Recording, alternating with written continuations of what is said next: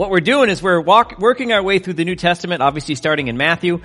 And today we find ourselves in the middle of in the beginning of chapter 6. We're going to be covering verses 1 through 18 today.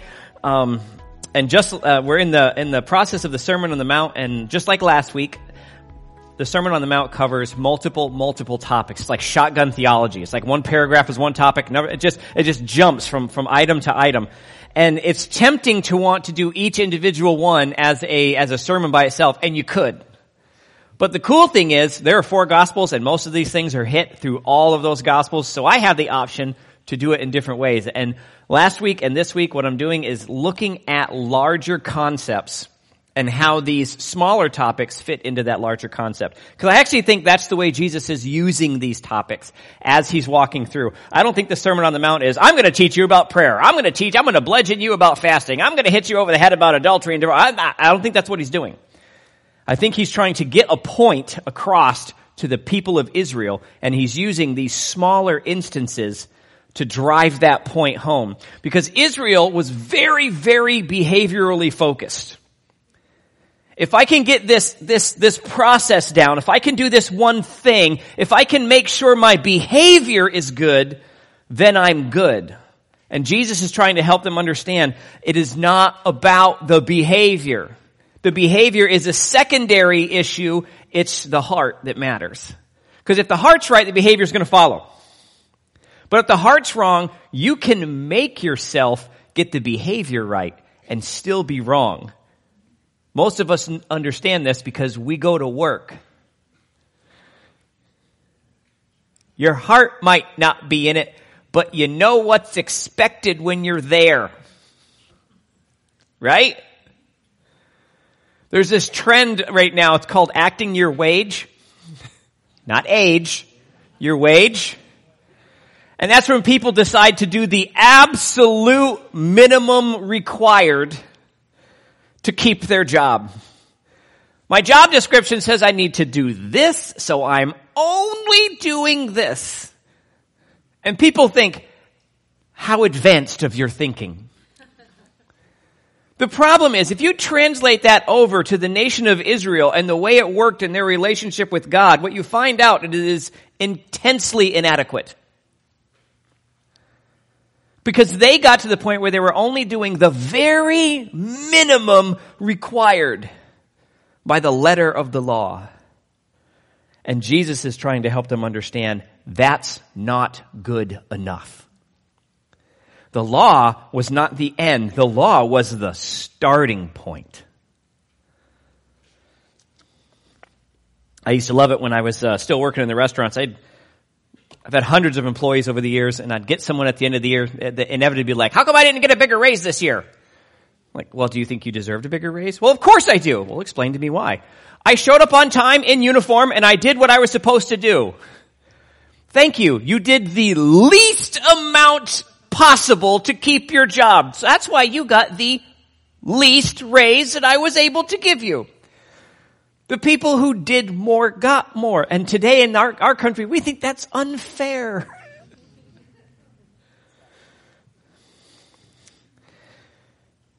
I heard an argument online the other day. Someone was they were complaining that a person in an entry-level job did not have the ability, as a single parent, to live the same kind of life as a 2-parent household in a professional career. They were arguing how this was inequitable. No. That's called the benefits of your own actions. You see, when we only do the least amount possible, then we should only expect the least amount from it. Whether it's your marriage, your parenting, your career, and especially your faith. If you're more concerned with doing the least, and by the least, what I mean is looking like a Christian on Sunday. I know that when Abel or Ashley start building up that drum part of that song, I know that's when the hands are supposed to go up, and the hallelujahs are supposed to come out. And if the music goes down and you start hearing that little angel thing in the background that's kind of like, oh, that's when your hands are not only up, but the swaying starts. And of course, you got to have your mouth open to catch the water of the Holy Spirit. None of that was in my notes. That was all free. I'm just saying, it's a bonus for today. In this first part of Matthew chapter 6, Jesus covers doing good works, how we should pray, and how we should fast. And he's talking about motive, making sure we're doing it for the right reasons. All other faiths in the world focus on doing things right, or more precisely, behavioral modification to the point where you have earned a place in heaven, or whatever it is they call it. Some just call it the afterlife, some call it heaven. But you have to earn your way to it by becoming the type of person that deserves that reward. Christianity, I love it when people say, oh, what makes Christianity so special? It's not like you're totally different from all other religions. You want to bet? Christianity begins on the premise that you're a horrible person that can never do anything ever. There's nothing you will ever achieve that will ever allow you to earn heaven. So just stop. You can't do it. Heaven is a reality you are not capable of achieving no matter what you do on this earth. That is the foundational premise of Christianity. You will never get there on your own. In comes Jesus. He says, but I can get you there. Just trust me. It's completely the opposite of every other faith in existence. Our actions are not what make us right with God. It's faith in Christ that makes us right with God. And the central point of that truth is our motives. When our motives are wrong, there's a lot else that goes wrong. So when we do whatever we do, is it to be seen and praised by others? Or is it because it's simply the right thing to do, seen or unseen? And this goes to every action of our faith. Every action of our faith comes down to that point. Are you doing it so others see you do it? Or are you doing it because it's the right thing to do, seen or unseen?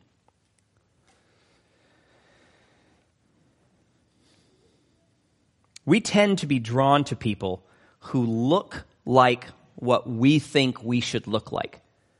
No matter where we are, what we're doing, we naturally look for role models. When I was still a chef, I looked for chefs who were role models. And of course, everyone loved Gordon Ramsay because he was a jerk. And that gave us the right to be a jerk in the kitchen. Of course, very few people have his skill level, so you're just a jerk for no reason. But no matter what career you're in, whether it's nursing, teaching, hospitality, tourism, truck driving, you always find someone who you think has a skill level or a skill set or have reached a level that you think you should reach on your own. That's what I want to become. It's a natural human tendency. But now the question is, what are we looking at and what are we imitating? Because the people in the church that you typically want to try to imitate are the ones whose names you probably don't know. They're always there, but they're never in front. They're always doing something. They're the ones that hold the rest of the building up. I ran into someone, I've talked to quite a few people who have moved away, and one of the things that one of the messages we got a little while ago was, it's so amazing how friendly the church is, and how easy it is to talk to people. You come in, and there's people that are going to talk to you. Oh, the fellowship time in the back. Oh, this coffee, this atmosphere is correct. It's created. They said, "You've done such a good job." And my normal answer is this: I don't think you understand. I didn't do anything. I don't vacuum the floors. I don't keep the building clean. I'm not the one that does this. I don't make the coffee. I don't bring the snacks. The people who do that, I would be willing to bet 75% of you don't even know who they are. And the cool thing is, they're perfectly fine that way. Perfectly fine that way. There's only a few people that I tend to name a lot, and it's usually just to guilt them to keep doing it. Like, I'll give you an example.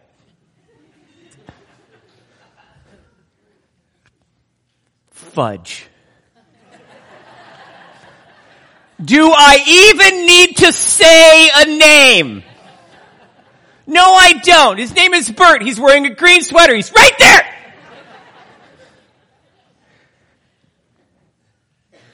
And every time I do, he does this thing. He buries his head. Oh, no. And then he laughs. No one was like, Bert, will you please learn to make fudge? Terry, sorry. I was looking at Bert. I was seeing Terry. It's Barry. Just because Turt sounded weird. Yes, I get paid to do this. It's just funny. No one pulled him aside and was like, Terry, you please learn to make amazing fudge, and will you please make it fresh every morning so that it's kind of still warm when it shows up? Now, just to be clear, I don't know if there's fudge here today. I don't really care. I'm still guilting him because next time he shows up, he's going to have fudge. I'm just saying.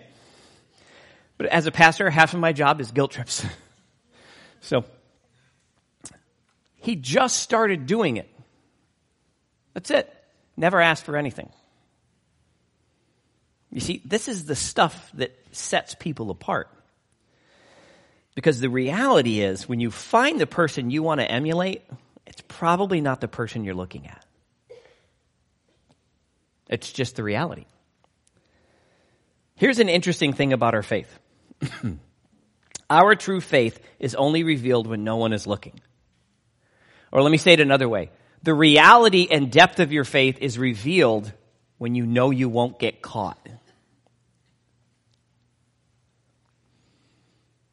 That's where your faith really is. No one's looking, I won't get caught. So it doesn't damage the reputation that I've created for myself.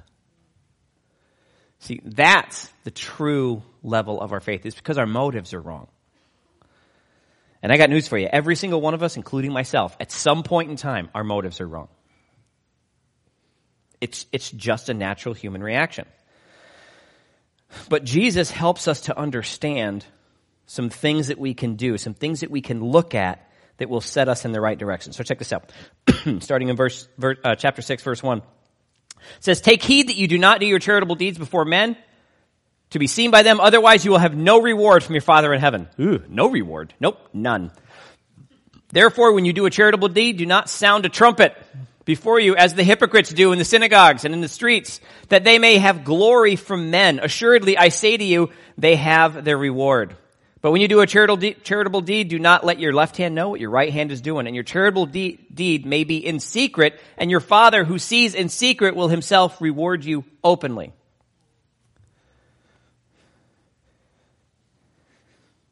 Do not announce your good deeds with a trumpet. In my head, if you've ever been to a Krispy Kreme, there's a light out front that lets you know fresh donuts are being made. And they're going down that little conveyor belt underneath the warm, sugary glaze, like they've announced it with a trumpet. Could you imagine if we had one on the side of the building and just said, "Fudge"?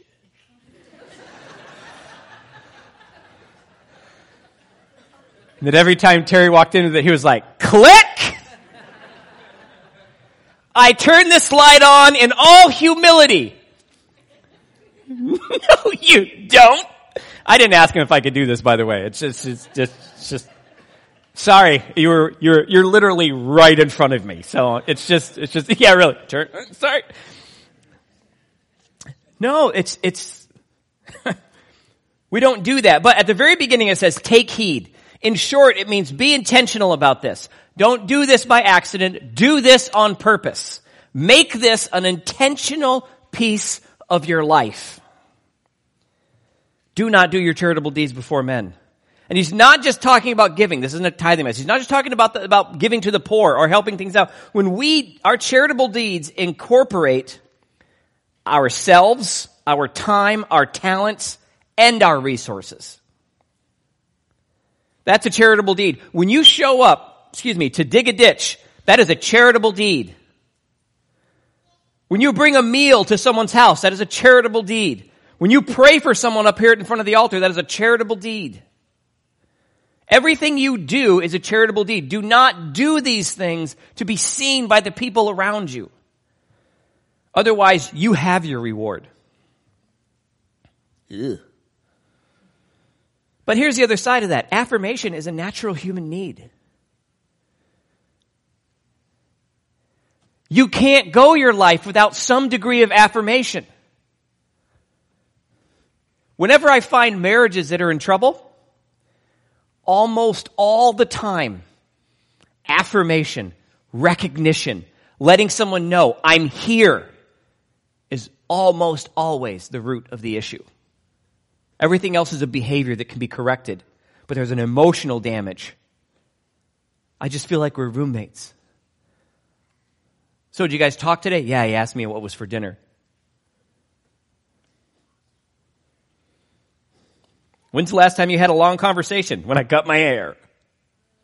That's not a conversation. If you're a husband and you walk in the house, the first thing you say is, what did you do to your head? Then she has the right to say, what did you do to your stomach? Where did you find the other one? I see you've been working on your ab. A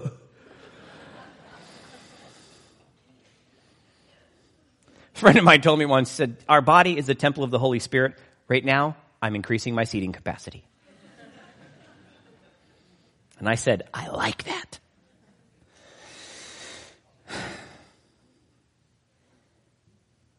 At some point, we all need to know that our efforts are valued, that we are appreciated, but that's not what we're talking about here.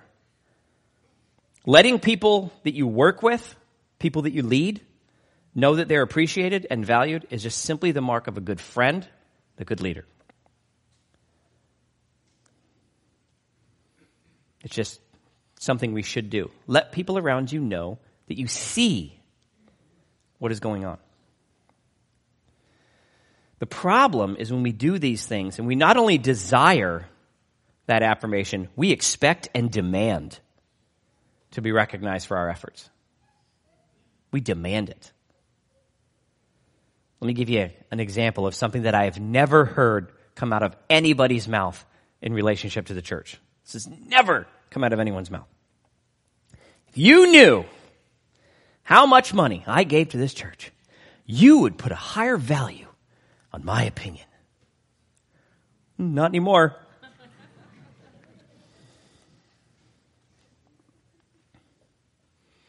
Now, I got news for you. If I pay $1 for something stupid or $10,000 for the same stupid thing, it's still stupid. You see, the dollar value attached to it doesn't suddenly make it smart. Just to give you an idea, a lot of politicians who win their election paid more money to get votes. Did it make them a better politician? Nope.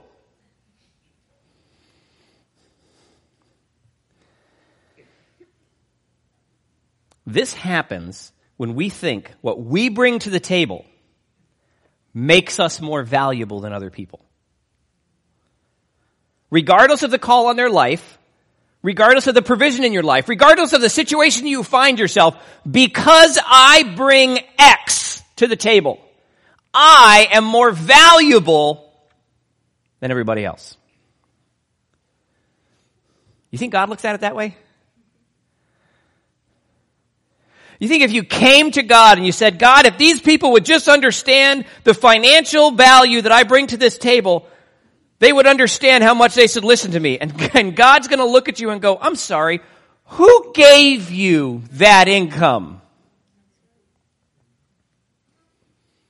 Who has been working behind the scenes because of your faithfulness in your giving to give you the platform and the career that gives you this provision?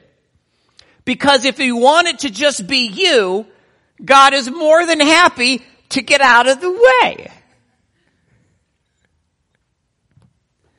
There's an extremely rich man who was complaining to his pastor one day that I just don't understand. This is driving me insane. I'm the same person I was when I started my career, but today I tithe 10 times more than I used to make when it started. I don't see, but I haven't increased my position in the church at all. I don't know what to do. And the pastor said, I have an idea. Quit tithing. And the guy said, are you insane? Do you know what that would, I would be stepping outside of the blessings of God. This would be ridiculous. Why would I do that? He said, well then shut up. And stop complaining that God has blessed your life over and over and over again so that you can bless the kingdom work that you're involved with. You want to step out of the career that you find yourself in, but that career has enabled you to be in a position to be able to let other people who are not in that position do what they need to do. But you see, when you have the finish line in your mind, you lose sight of the joy in the journey. And sometimes God blesses you where you are so that you can be a blessing to others. Faith is not a ladder to climb. It's a journey to walk. But we naturally think that if we believe our effort outweighs the effort of another, then our input should be more valuable than others. That is not the way that works. It is not the way it works.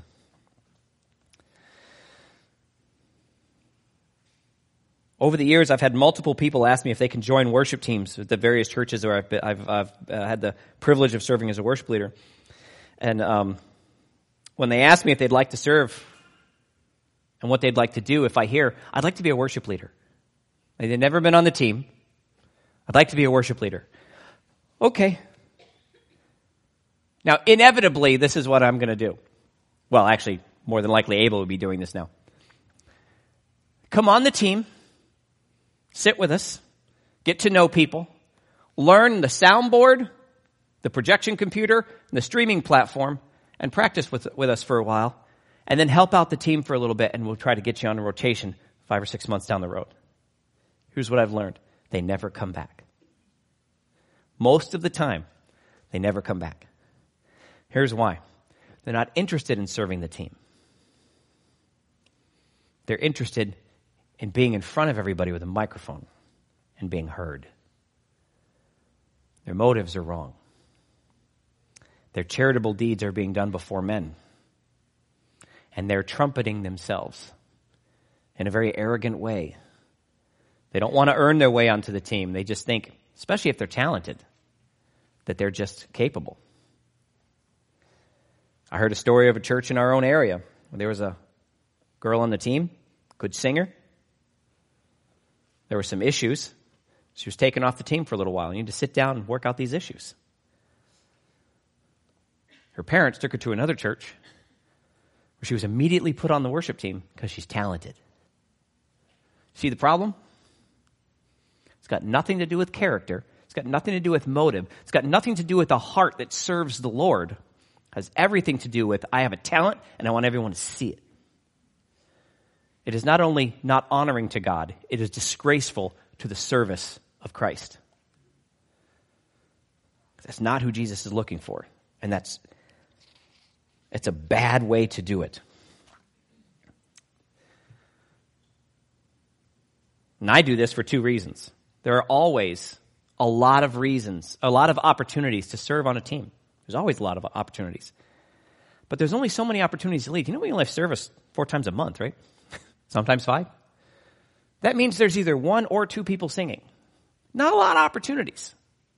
Well, I'm a drummer. Well, there's 4 or 5 chances a month to do that. So if you want to be part of the team, be part of the team.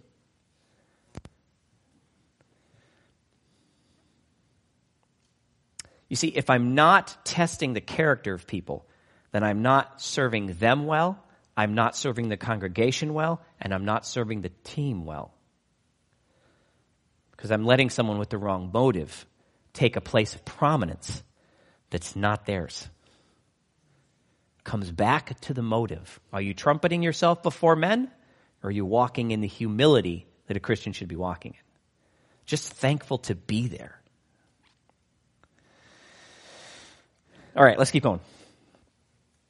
In verse 5 it says, "And when you pray, you shall not be like the hypocrites, for they love to pray standing in the synagogues on the corners of the streets, that they may be seen by men. Assuredly, I say to you, they have their reward. But when you pray, go into your room, and when you have shut your door, pray to your Father who is in secret place, and your Father who sees in secret will reward you openly." You notice it twice. Jesus is talking about doing something in secret so God can reward you openly, and the dangers of wanting it the other way around. Just something to note there. "And when you pray, do not use vain repetition as the heathen do, for they think they will be heard for their many words. Therefore, do not be like them, for your Father knows the things that you have need before you even ask." He already knows. "In this manner, therefore, pray. Our Father, who art in heaven, hallowed be your name. Your kingdom come, your will be done on earth as it is in heaven. Give us this day our daily bread, and forgive us our debts as we forgive our debtors. And do not lead us into temptation, but deliver us from the evil one. For yours is the kingdom and the power and the glory forever. Amen." And there's a bonus on the end of this. "For if you forgive men their trespasses, your heavenly Father will also forgive you. But if you do not forgive men their trespasses, neither will your Father forgive yours." That deserves a big ouch. Back to that whole reap what you sow. You want God to forgive you? Fine, be forgiving. Pretty much that simple. Now, I'm not going to go. We're not going to spend the rest of our time talking about a detailed sermon about the Lord's Prayer. We'll do that another time. I want to stay on this concept of check your motives. Remember, Jesus is talking about not trumpeting yourself before others, not praying like hypocrites. He's talking about the Lord's Prayer in the context of having the right heart and the right motive. So let's look at the Lord's Prayer in that way. Not as a series of words that we're supposed to burp back out every time we want to pray, because Jesus never had it in his mind that this is what you're supposed to repeat verbatim. And we can tell because throughout the rest of the New Testament and the Gospels, he doesn't pray this way. So if he's not praying that way, why? So there's something else going on here. So he says, "In this manner, therefore, pray." The focus is on the motives. Hypocrites want to be seen praying lofty prayers, using big words and sounding very King James. "As many these, thous, those, and thuses as they can possibly manifesteth." Right? I'm sure none of us have ever come across anyone who does this. They pray larger than life. They pray larger than they are, and is not anything even remotely close to who they are on a regular basis. You talk to them when things are just in normal conversation, and they don't sound anything like it, but you turn the prayer on. Will you pray for Thanksgiving? So Thanksgiving is like the prayer. Like if you're going to pray for a meal, that's the one you want every year because everyone's there and you get to do it big. You get to decree and declare over that turkey and that stuffing. You get to declare that the butter in those potatoes is no longer fattening in the name of the Lord. Glory. And if you don't know how to spell that, it's GLOW-ARY. Glory. Glory to God. This is like the bread of manna rained down from heaven to feed the Israelites. That German chocolate cake is no different than the provision of the Holy Spirit. Twinkies are golden because they contain the sweet cream presence of God. I have decreed it, I have declared it, Lord, hallelujah. Now, you laugh for two reasons. One, it's kind of funny. Two, you know someone who does this. And when they do, listen to this, you're not praying anymore. And the truth is, they're not praying anymore. You have got your eyes rolled so far into the back of your head, you can see your thoughts. what should be thankfulness before God for the provisions that you are receiving is now, will they ever shut up? Here they go again. Am I right? Yeah. Do you see what happens when pretense takes center stage?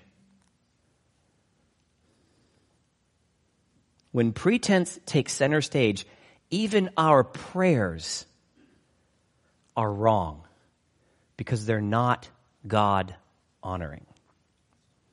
They're man honoring. And if we're going to honor ourselves with our prayers, God's not listening. He's not interested in that.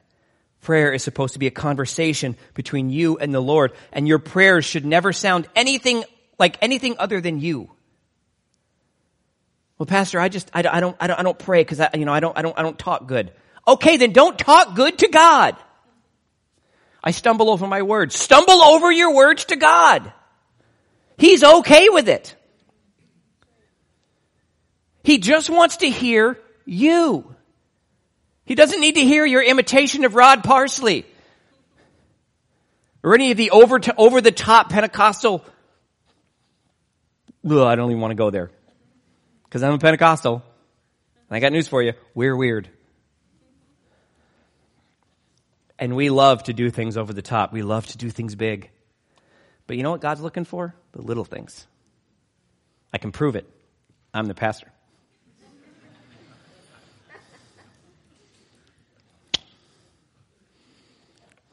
Had someone ask me, where'd you get that pulpit? That's really great. It kind of fits you. Yeah, it doesn't fit anybody else. Yep. I made it specifically for little people.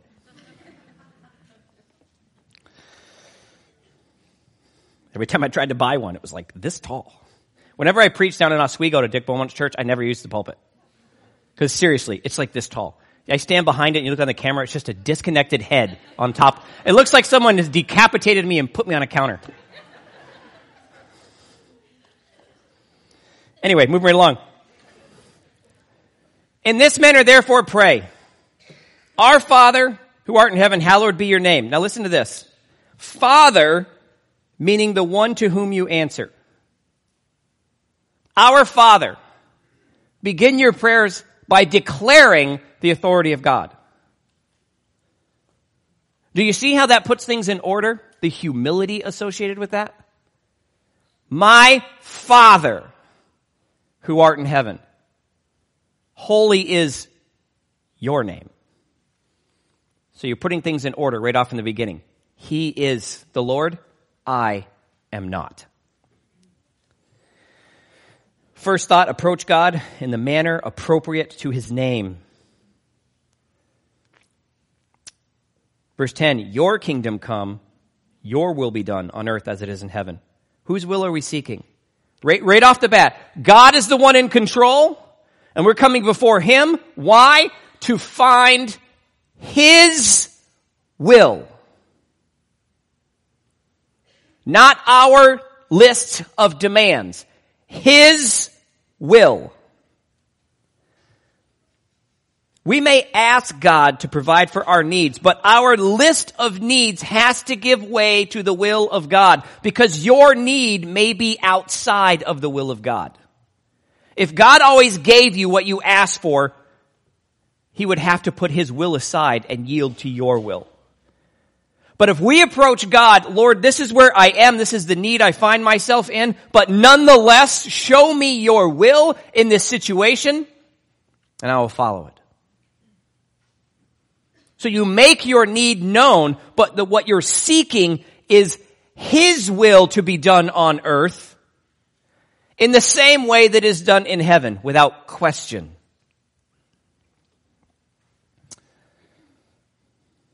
So the second thought, seek God in a manner where your needs are secondary to his.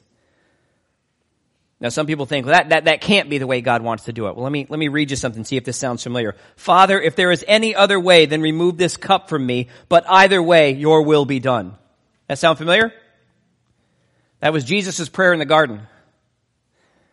Father, if there is any other way, take this cup from me. Lord, I am in need in this situation, but regardless, your will be done. Father, I'm sick in the body. I have a disease in me. I know you can heal me. But either way, let me live my days walking your path, doing your will, whether I'm sick or not, whether I'm rich or poor, whether I'm liked or disliked, whether I'm tall or short.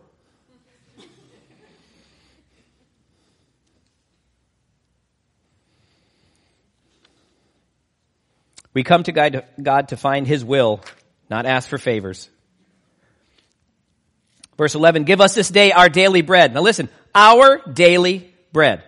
This is a clear reference to the provision of the Israelites in the desert with manna. If you're not familiar with the story, every morning manna would rain down from heaven while the Israelites were journeying. And what would happen is they were required to collect enough for that day. Except on Friday, because they had to have enough for the Sabbath. Because nothing came on the Sabbath, because you're not allowed to work on the Sabbath. Now, if they collected more than what they needed for that day, they thought, I'm going to have extra for tomorrow. When they got up tomorrow, it would be rotten.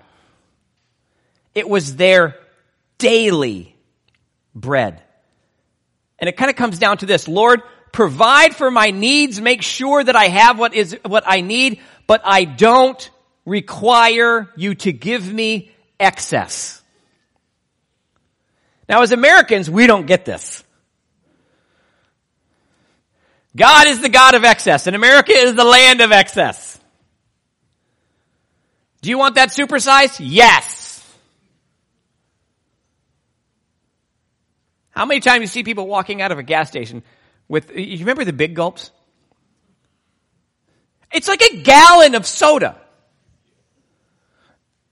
See, this is actually kind of funny. Half of you just smiled like, yeah, it is. That straw is the same size as my mouth.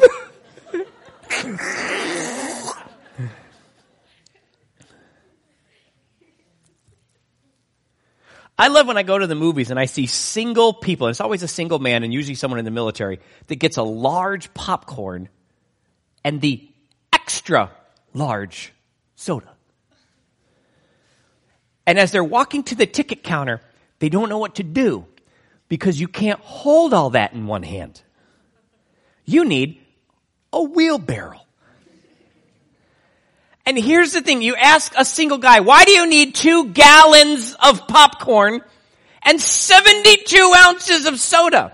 And this is what they say. You can get refills. A refill?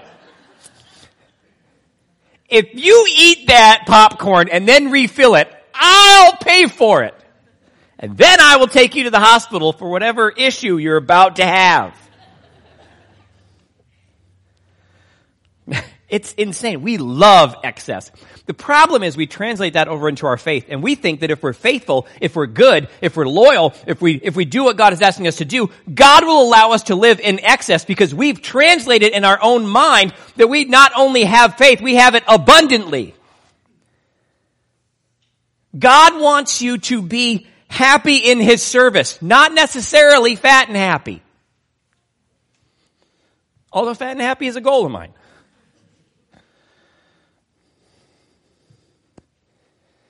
We want an abundant life, but an abundant life is a life that serves God, is a life that has sought His will and is living out His will. That is an abundant life.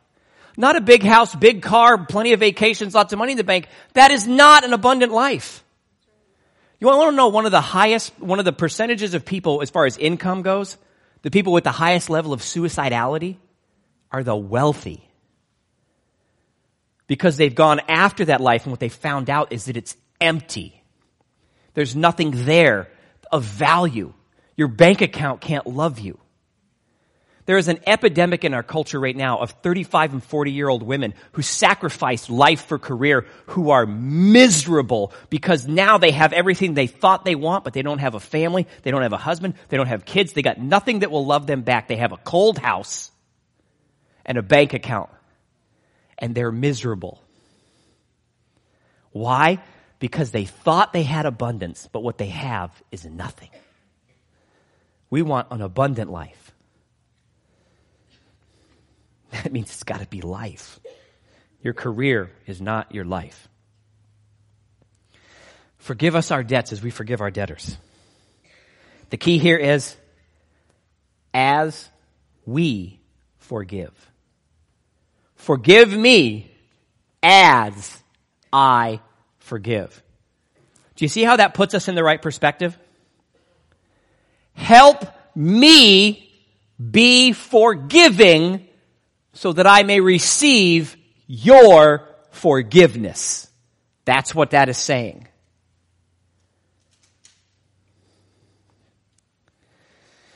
Verse 14 and 15 are a wonderful bonus to this, even though they're a couple of verses later. They remind us that we do this because it has already been done for us. And we know that we will not receive the promise unless we give that same promise to others. The last part, do not lead us into temptation, but deliver us from the evil one, for yours is the kingdom, the power, and the glory forever. Amen. This implies that we will follow the path laid out before us without question.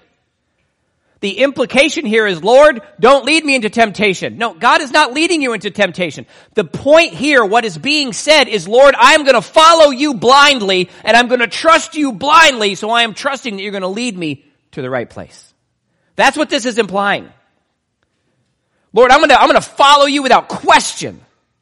And I'm trusting that you're going to take me exactly where I need to be, whether I like it there or not. Sometimes we end up in places we're supposed to be, but not places we want to be. It's just the reality.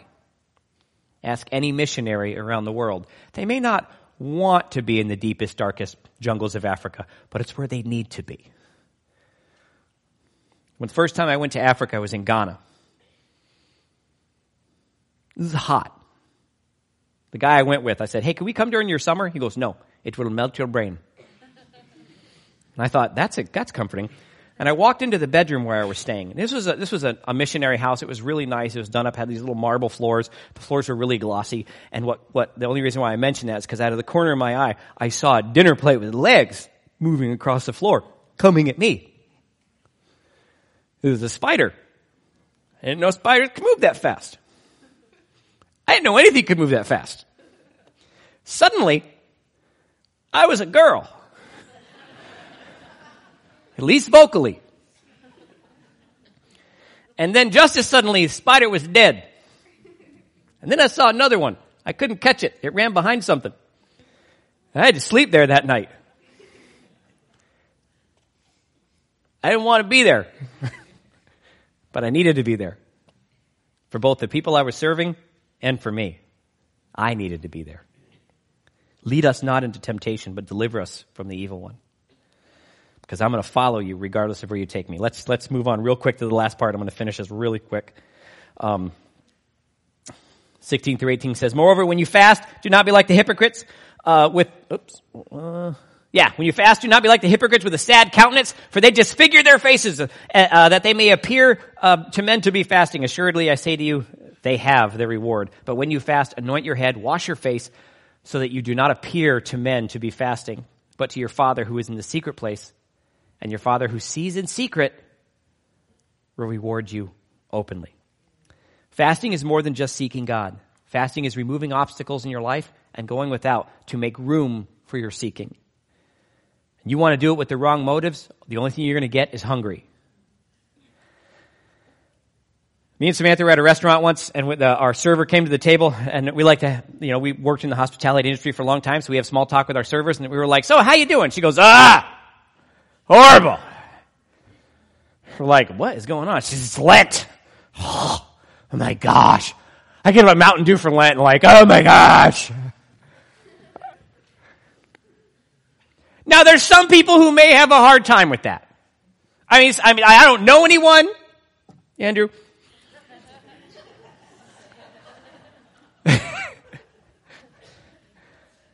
But the fact that she was suffering because she couldn't have a Mountain Dew was laughable. Because I'm thinking, you just negated everything you're looking for by announcing your suffering. I get asked almost every year, why is it that I don't talk about our corporate fast? We have a corporate fast from the 1st of January to the 21st of January. We do it at the beginning of every year. Why I don't talk more about it, especially during those 3 weeks. The reason I don't talk about it is because I don't care what you're doing. And you shouldn't care what I'm doing.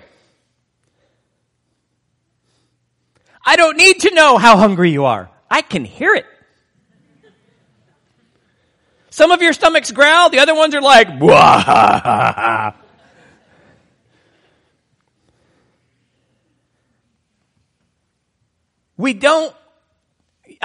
You're never going to see me come up on stage on a Sunday morning in January and be like, I'm glad you're still alive. I know we're all wasting away and most of us will die before this is over. But praise God, glory. I have decreed and declared my hunger gone. I don't need to know what you're going through. You don't need to know what I'm going through. The purpose is for us to go through it together, to pray for one another together in silence. And then when it's over, you might share what you learned on your journey. But if you really want to experience something during that time, stop talking about it. Love it when I meet people and they're like, so how's it going? Oh, pretty good. We're going to be starting a really deep seeking time of the Lord coming up. So it hasn't happened yet. No, but we are going to dig deep. We're going to be praying and fasting. I don't need to know. He needs to know. Don't be like the hypocrites. Don't walk around like your face is sunken in. Your eye, don't put a black marker under your eyes. I'm just glad to be alive, Pastor. What does Jesus say? Anoint your head, wash your face, so that you don't even look like someone that's fasting. Take all doubt out of everyone's mind and do everything you can to just look like a normal person and then seek God. It's about your motives. One of the things I hear an awful lot sounds like this. I do my best to serve God, but I just expected different results, so I'm fed up. I do my best to serve God, but I expected different results. Here's the problem. This is what I'm going to close with. This is what we've done. We get into the service of God, and in our mind, we take a picture of what the end result looks like. I'm going to get into church and I'm going to start serving God. And this is what's going to happen. And the problem is God does not live up to your desire. He doesn't live up to your vision. He has not followed your plan.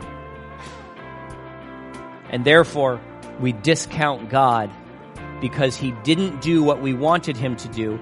Our eyes were constantly on a destination that God never set for us.